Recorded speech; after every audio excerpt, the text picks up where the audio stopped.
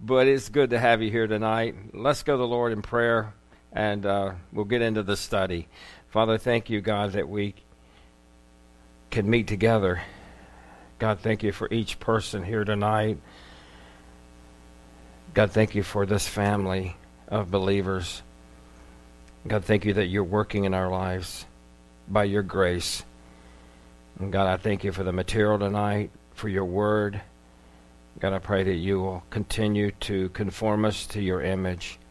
God, may you unify us as a body. May we serve you and serve one another with all of our hearts. And may it be a joy and not a burden to us. So we pray you'll strengthen us. Pray you'll open our hearts tonight and our minds to your word. We pray in Jesus' name. Amen. So we are continuing the study, Living as a Church, and tonight is predominantly about service. This is the 11th session already, and so I'm actually hoping to take all this material and put it into like a membership book for everybody that's interested in the church or is interested in joining the church. That will be sometime down the road, but it is available on Facebook. Is it Facebook or Sermon Audio? It may be Sermon Audio now. Both. Okay. All right. So we're in the 11th session, serving and giving, but it's really talking about serving because giving is serving. And so basically, as we've said all the way through, you need your Bible, notebook and pen, handouts. And if you don't have a handout, Ashton can help you out. He needs not money. And you need enthusiasm because we want to have a good time studying God's Word. It's exciting to learn of God's grace and how He works in our lives. And so, as we've said many times, we at Cornerstone Church believe in biblical covenant membership. And we attain to better understand on what it means to be a local church member and the church of Jesus Christ. Identity as a body, our responsibility, and our commitment. So tonight we're talking about service. What is service? So let's basically define it. It's very simple, but it's really spending yourself, your time, your gifts, your resources, your energy, all that you have for Christ and His body, His bride. So Christ service is our model. Mark 10:45. For even the Son of Man came not to be served, but to serve and to give his life a ransom for many. So as far as service is concerned, he is our model, who gave himself, who gave his life. Also Matthew 16:24. Then Jesus said to his disciples, if anyone wishes to come after me, he must deny himself, take up his cross, and follow me. So as his servants, as those who have been born again, we are those who have surrendered all to Christ. Believers are not people that's just said a particular prayer in a half-hearted way. We have truly entrusted ourselves, our souls to Him, trusting in what He did for us. So our surrender to God through faith results in an overflow of love from our hearts because of the love that God has lavished on us. In other words, we love Him because He first loved us. This is what unleashes ministry. If you don't have the first, ministry isn't going to matter. It's going to be going through the motions. This is what unleashes ministry. Our surrender to God and that overflow of love. An overflow of joy as we comprehend the incredible mercy Christ has shown us. So this evening we will consider how God has called us to serve one another in the church through our various gifts, and how that service contributes to unity in the body of Christ, in our body in particular, our church, local church. This unity is an important part of our witness. A community full of people who joyfully serve one another will stick out in the world. people will see the difference. And sadly today, most churches, or many churches, we could say, do not have that testimony because they are self-serving. They are really not serving one another as a body. We will start with a theology of service, then walk through 4 ways in which service can contribute to unity. And along the way, we'll pause and reflect on different ways we can get service wrong and fail to glorify God through it. So my hope is that through our discussion this evening, this evening will spur us on to serve each other more and more for God's glory and the benefit of Christ's body. So let's begin tonight with 1 Peter chapter 4, verses 10 and 11. So carefully paying attention to God's word. As each one has received a gift, minister it to one another as good stewards of the manifold grace of God. If anyone speaks, let him speak as the oracles or the utterance of God. If anyone ministers, let him do it as with the ability which God supplies, that in all things God may be glorified through Jesus Christ, to whom belong the glory and the dominion forever and ever. Amen. So here Peter gives us a basic summary of the theology of service or of ministry within the church. Very important text. And we can pull 5 points from those 2 verses. First, every Christian has received a spiritual gift. Gifts are not just for church leadership, so that everybody else can passively watch. The second thing, your spiritual gift is a result of God's grace. Perfectly clear in this text and others. We are responsible, thirdly, to use our gift or gifts. Fourth, we should use it or them for the benefit of others and for the glory of God. They're not self-serving. We're not serving ourselves with our gifts. And fifth, we should serve through God's strength. We're not depending on our own strength. So let's go back to 1 Peter chapter 4, verse 10, and read it again, because this is so important. As each one has received a gift, minister it to one another as good stewards of the manifold grace of God.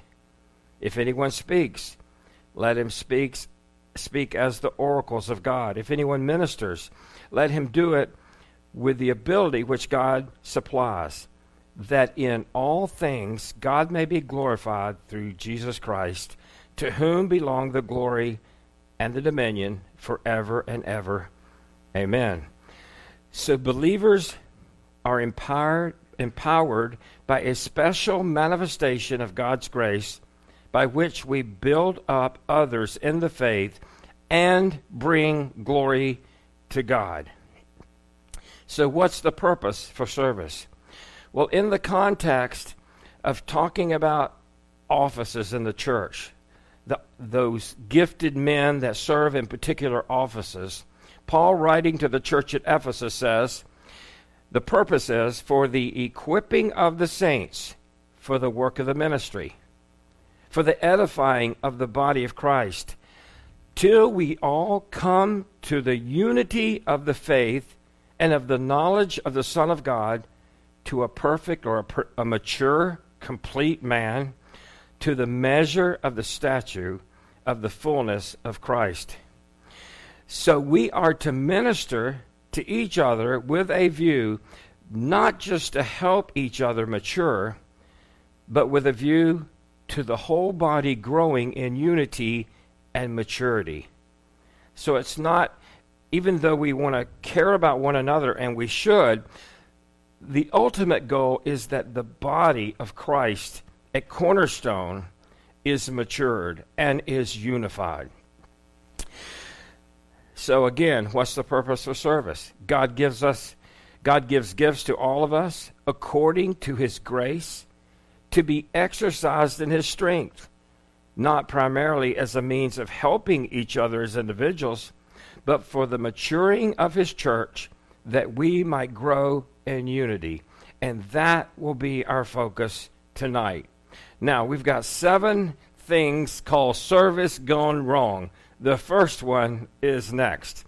A person feels entitled to serve in precisely the way they believe they've been gifted and fears that they can't find fulfillment as a Christian if they're not serving in that exact way. The problem with this is they have misunderstood the purpose. It's about the body as a whole. Certainly we want to use our gifts that God has given us and our talents. And we'll make a little distinction a little bit later between spiritual gifts and talents. But the ultimate goal is for the body as a whole. It's not to serve me, and it's not to serve you. So the purpose or the goal, purpose of service is, again, based on our text, to unify and mature the body, not our personal fulfillment. We must serve where the body needs strengthening. The fact that God gives us gifts to use in service should not limit us to what we do. Rather, it equips us to do what needs to be done. We can be wrong about what gift or gifts we think God has given us. Far better to roll up our sleeves and get serving than to sit around and wonder what our gift is. Because the goal of service is unity and the maturing of the body. So it's very important that we understand that we serve even outside of our spiritual gifts. Somebody has the gift of giving, just that abundant ability to give beyond what is natural or what Christians would particularly do in their giving. That doesn't mean everybody shouldn't give. Same thing with serving. Same thing with encouragement and the various gifts that we'll talk about. And another point in relation to this, we often discover our gifts as we serve in the body. No matter what we're doing, they become obvious through time. So again, the goal and purpose of service, we do not discover our gifts through a test. There's a lot. I used to have a test, believe it or not, and I used it in ministry in Canada. But that's not how you discover a spiritual gift. That's not. If that was the way God wanted us to discover it, he would have put the test in his word. But he did not, did he? When we genuinely seek God's leading, through prayer, fellowship, studying God's word, and through the teaching of God's servant, our gifts will become obvious in time. It might not happen overnight, but God will make those things apparent to you through those various means. And again, even serving can help us clarify the gifts as well. So and this is something that I've inserted because I wanted to give a little bit of clarity here, but what are the spiritual gifts? And I want to show you how I divide them up. If you want to debate it, I'll get with you and we will debate it. I'd love to. Just kidding. Maybe not, but I will discuss it with you. What's that? I got all night, brother. So, the first thing is this. If I get this to work, signs, revelatory, and I'm going to explain that. These are temporary gifts. Sign gifts and revelatory are gifts that gave revelation, supernatural revelation. Okay? So some are one thing and some are another. Some are both, actually, of these two things. Apostleship, we don't have apostles. You had to actually see the resurrected Christ to be an apostle. Miracles was this is not working. Miracles was a temporary gift. We see that ceased by the end of the first century. Same thing with healing. God heals today, but God doesn't give men the gift of healing. My brother was healed of muscular dystrophy. People prayed. Nobody laid hands on him, but people all over pray. God, he's the only person I know of in history that's been healed. There could be others, I just don't know about them. But the only person I know of healed from muscular dystrophy. He was only supposed to live to 12. And he's like 53, 54 now. But these are revelatory gifts. In that they give revelation. The gift of prophecy is actually used in two senses in Scripture. One is giving new revelation, and the other is forthtelling revelation that's already been revealed. Another temporary gift is tongues, and I'm going to show you why I believe that in just a minute. Along with that, interpretation of tongues and the gift of knowledge. So let me show you in a moment what I'm talking about. For one, as you look at church history, these gifts ceased about the end of the first century. You can read, I've read through church history, a lot of those ancient documents, right back to the 2nd century. You do not see tongues, you do not see healings, you do not see miracles practiced after the end of the first century. You see a resurgence in something called tongues in the 1800s, but it's totally different than the biblical tongues. Try this. And another thing that's important to understand, when it comes to gifts like tongues or healings, what we see practiced today is also practiced in other religions like Hindu. They're doing the same thing that some Christians are doing, and it looks identical. Okay, so let's go on. I want to take you for a moment, and we're getting a little sidetracked here, but I just could not deal with this material without dealing with this. Revelatory gifts. It says, Paul writing to the church at Corinth says, love never fails, 1 Corinthians 13:8. But if there are gifts of prophecy, they will be done away with. If there are tongues, they will cease. If there is knowledge, it will be done away with. I apologize, I do not know. Let me see if it makes a difference if I put it on the other side. I'm having computer problems lately. Maybe that will help. So, prophecy, it says it will be done away with. It means it'll be rendered idle or inoperative. That's the Greek word. Rendered inoperative. Tongues is different. Tongues will cease. It means come to an end. And knowledge is just like prophecy. It will be done away with. Rendered idle or inoperative. Okay? So the question is, when does this happen? Prophecy is in English we have active voice and passive voice. If I hit the ball is active voice. The subject does the action. The ball hit me is the passive voice. The action is done to the subject. I was hit by the ball. In the Greek, you have the middle voice, like I hit myself. It's middle voice. So the action is done to me or for me in the Greek text. Well, prophecy is in the passive. Something is going to stop. It's going to render it inoperative. Tongues is in the middle voice. It's going to happen all by itself. Knowledge is in the passive voice, just like prophecy. Something's going to render it inoperative. Let's continue in that passage because he's going to tell us exactly what's going to render it inoperative.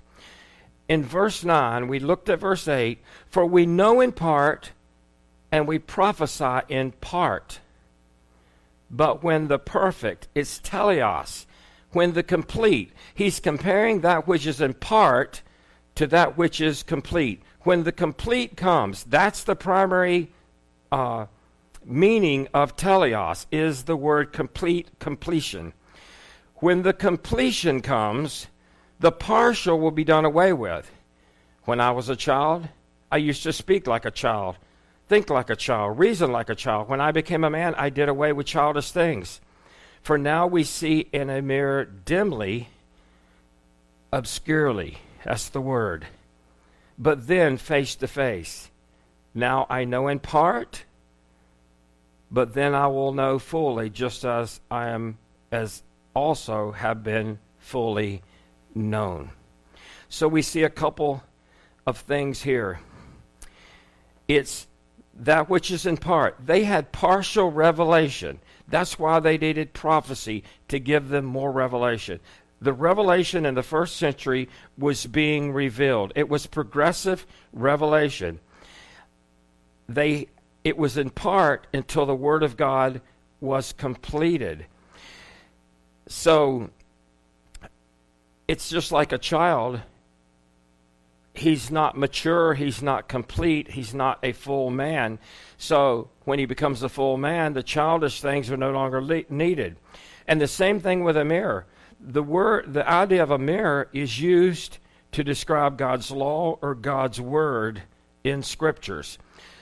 So it's like he's looking in a mirror obscurely because the whole mirror is not there. It's lacking. It's only like pieces of the puzzle are there. But then when the complete comes, there's no need for the individual pieces. So 2 things out of the 3, 2 things will be stopped by the completion: prophecy and knowledge. And that's exactly what happened. The other one will stop all by itself. The gift of tongues is going to stop. God's not going to stop it by giving the full revelation. It's going to stop all by itself. How could tongues, and the word actually implies ceasing in the sense of fizzling out. So how could tongues cease all by itself?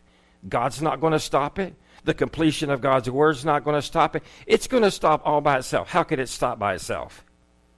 There's only one answer that I've come up with.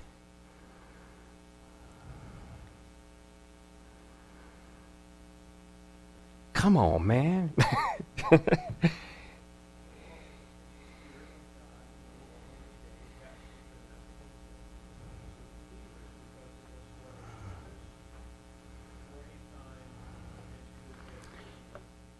So as the people that had the gift in the first century, when it was needed, that it was a revelatory gift.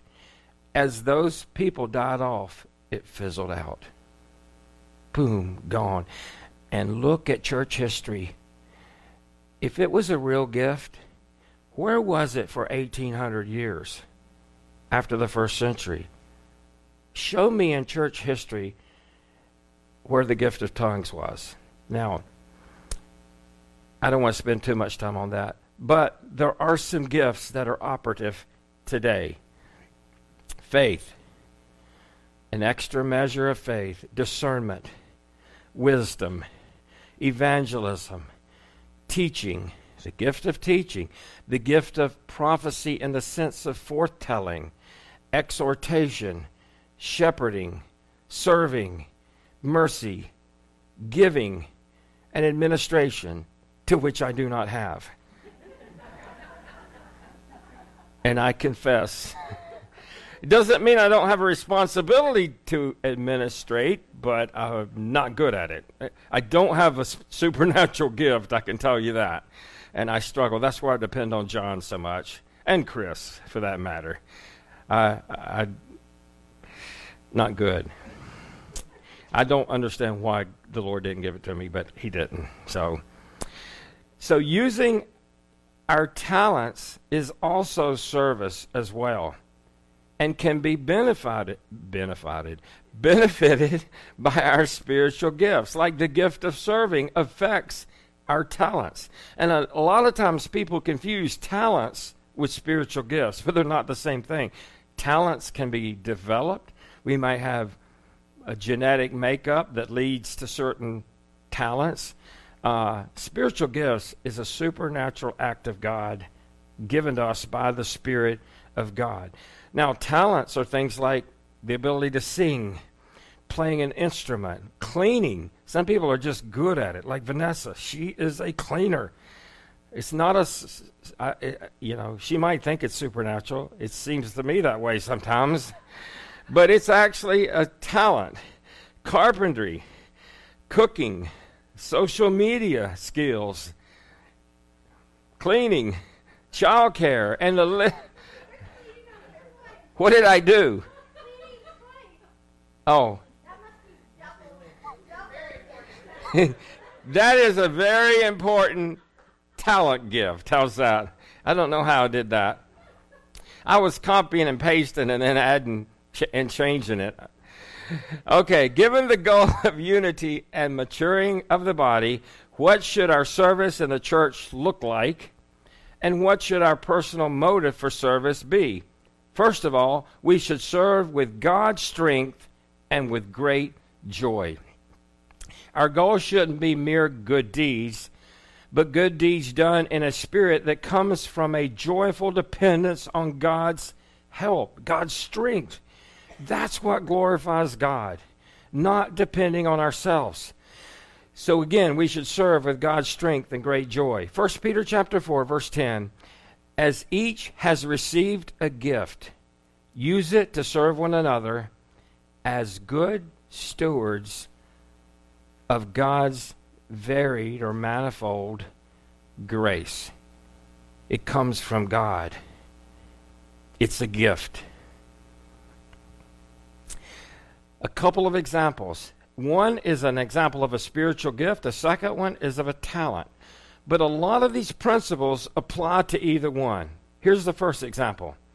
One man has a spiritual gift of teaching and offers to teach a Bible study, but has this attitude. God has gifted me to teach others, but I will have to give up basketball on that evening. I need to do this, but it's a huge sacrifice for me. He takes the study, but constantly complains how much he's sacrificing to teach the study. He prepares well, but his ministry isn't done in reliance on God's power, and his attitude gives the students the idea that he's grudgingly gave up his basketball night. The second example, consider a second person who wants to use his talent to help with a work project. He's been quite ill lately. He thinks to himself, oh, how I would love to help with that project. Maybe I could encourage some of the downhearted, or maybe I could just hammer a few nails. So he prays, and as it turns out, he feels well enough to go help with the cleanup.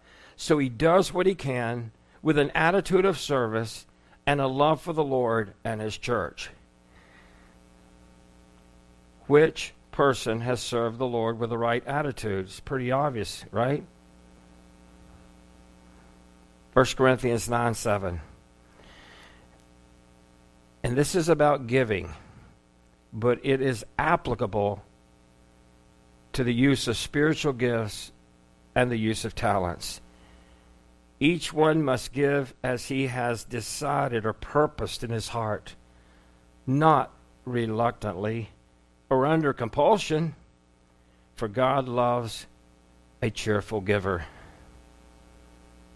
We should always serve, not out of compulsion, but cheerfully. So we continue to think about God's strength and great joy. Service gone wrong, number 2. Serving out of guilt rather than out of gratitude. Think of what guilt-driven service says about the things of God.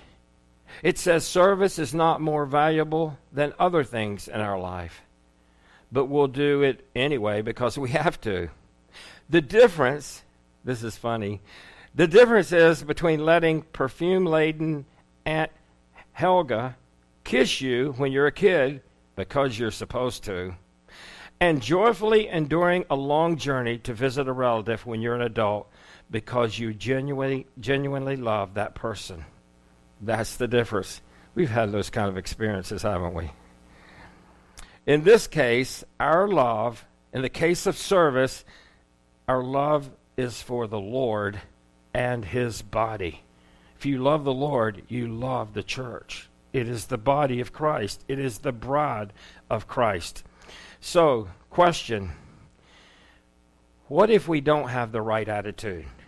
What if you find yourself serving and discover that your attitude's not right? Should you quit?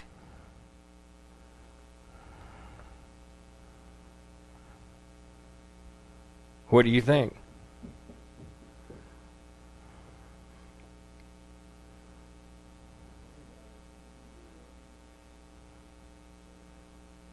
That's good.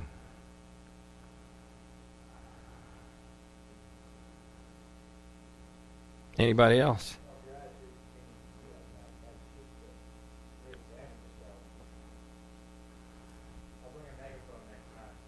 It would help me.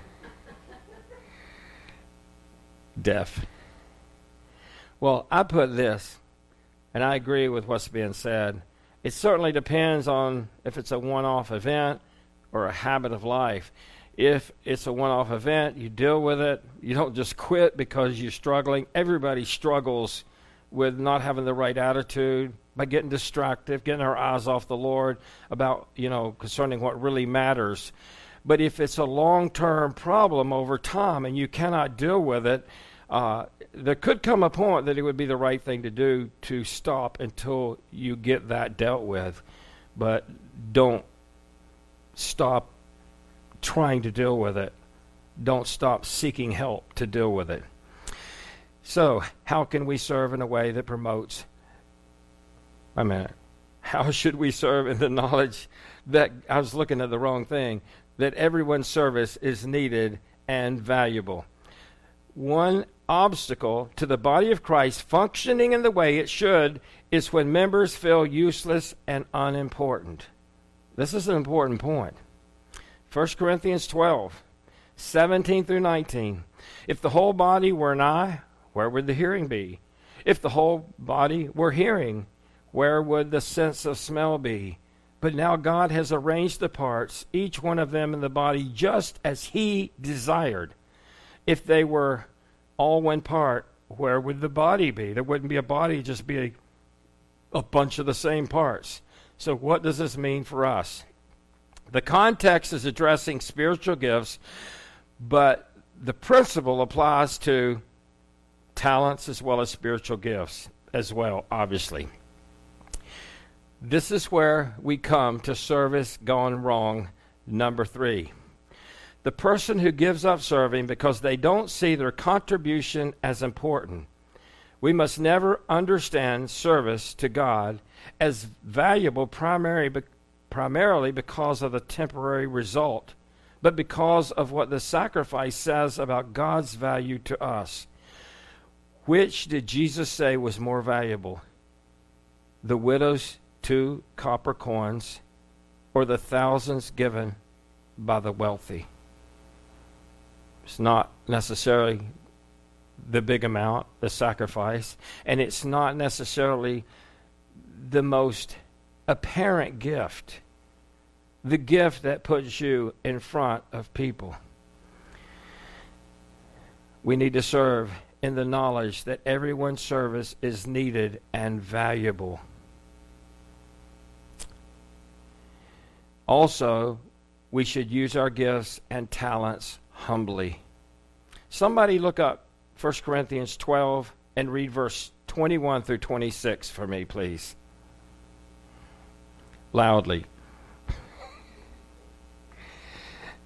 So, okay, go ahead. The eye cannot say to the hand, I don't need you. The head cannot say to the feet, I do not need you.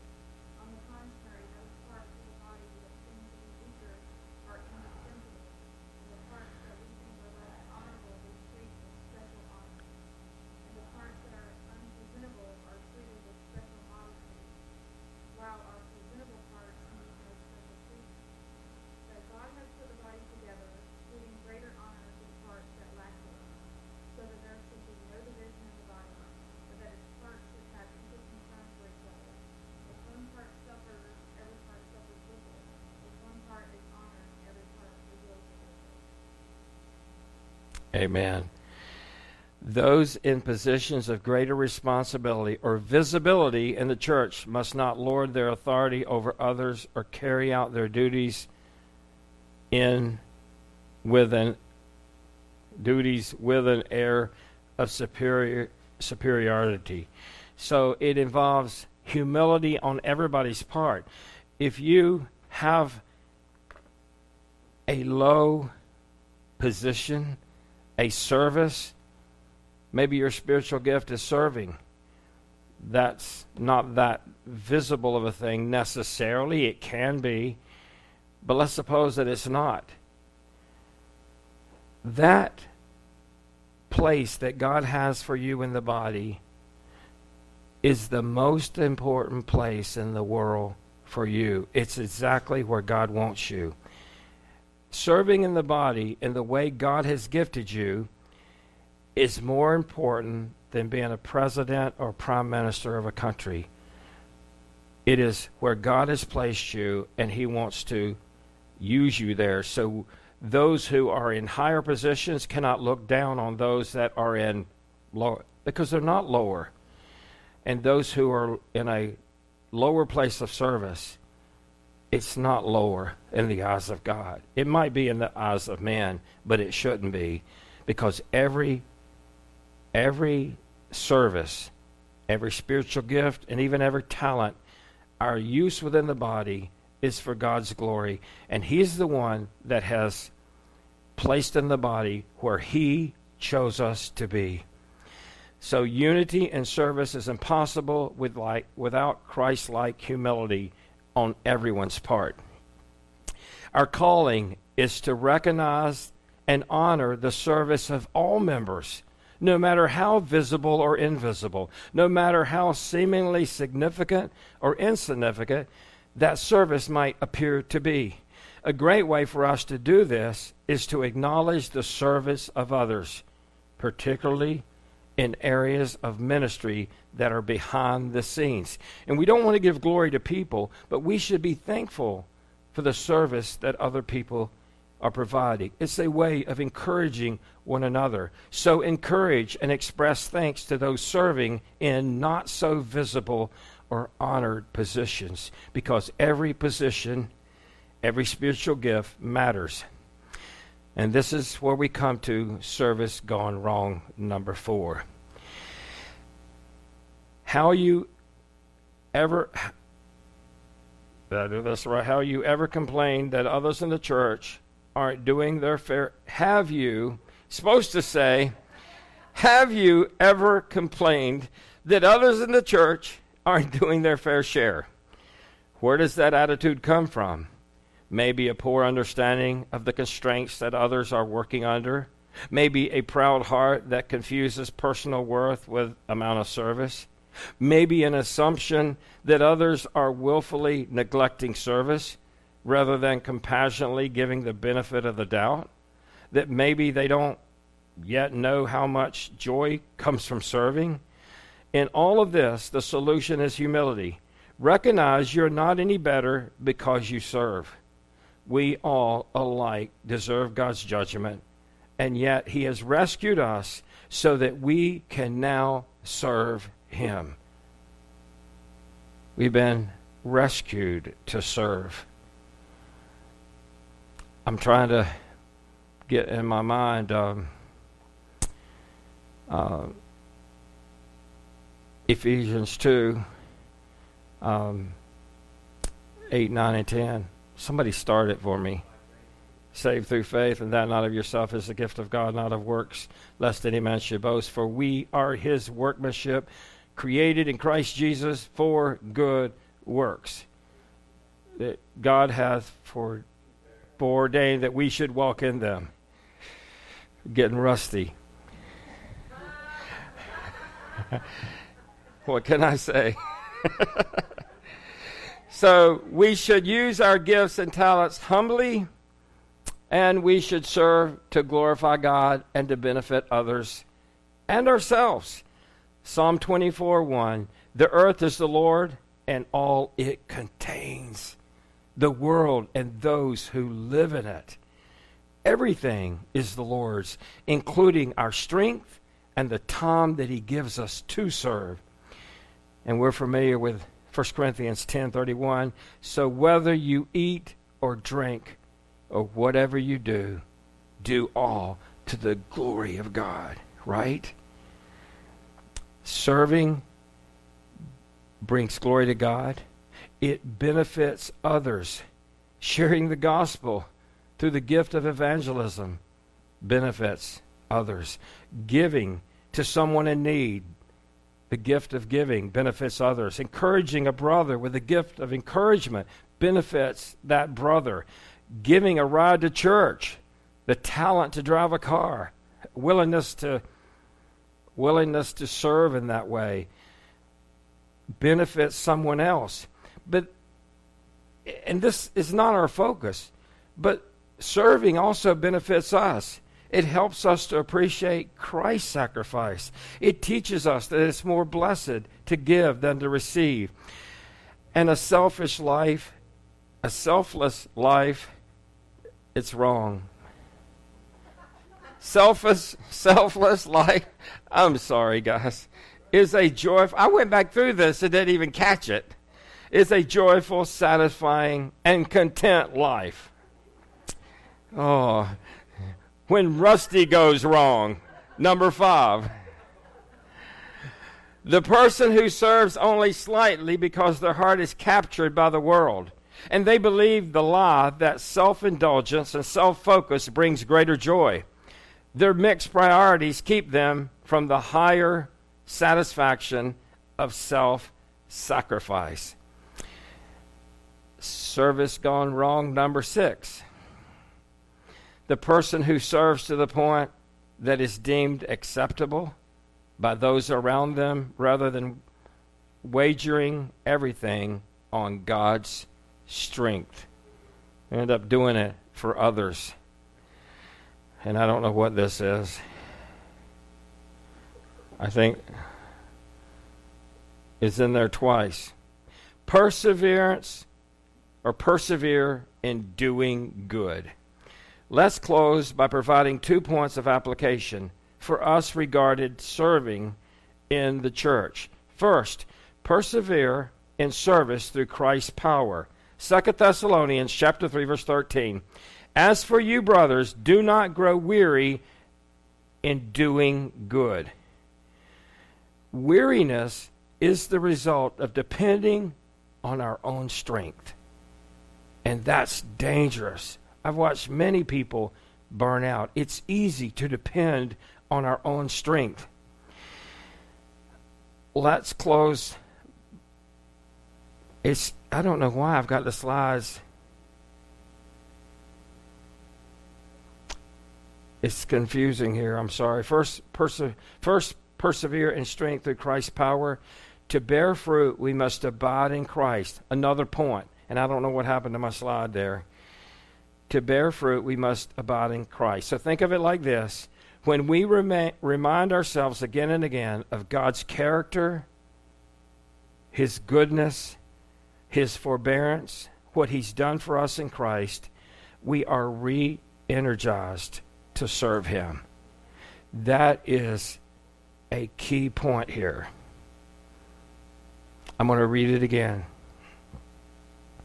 When we remind ourselves again and again of God's character, His goodness, His forbearance, what He's done in Christ, His sacrifice on Calvary's cross, and the grace poured, lavished upon wicked sinners like you and me, that's when we're re-energized to serve Him. That's why communion, in part, is so important, because it is a remembrance of what Christ has done for us. It re-energizes us. We can serve. We serve Him based on His strength, because we're strengthened through what He's done for us. If we neglect our love for Jesus, then it's no surprise if our service becomes just another chore, even a burden. And that happens a lot of times. So ignite your hearts and minds to service with the truth of God's grandeur and His grace. That's what motivates us. Any other motivation will burn you out. Only Christ. And we come to the last service gone wrong. Exhausting ourselves in service in our own strength rather than being refreshed in our relationship with God. My encouragement is to structure your life so that you serve in a sustainable, sacrificial way. That may sound like a contradiction because sacrifice shouldn't feel easy.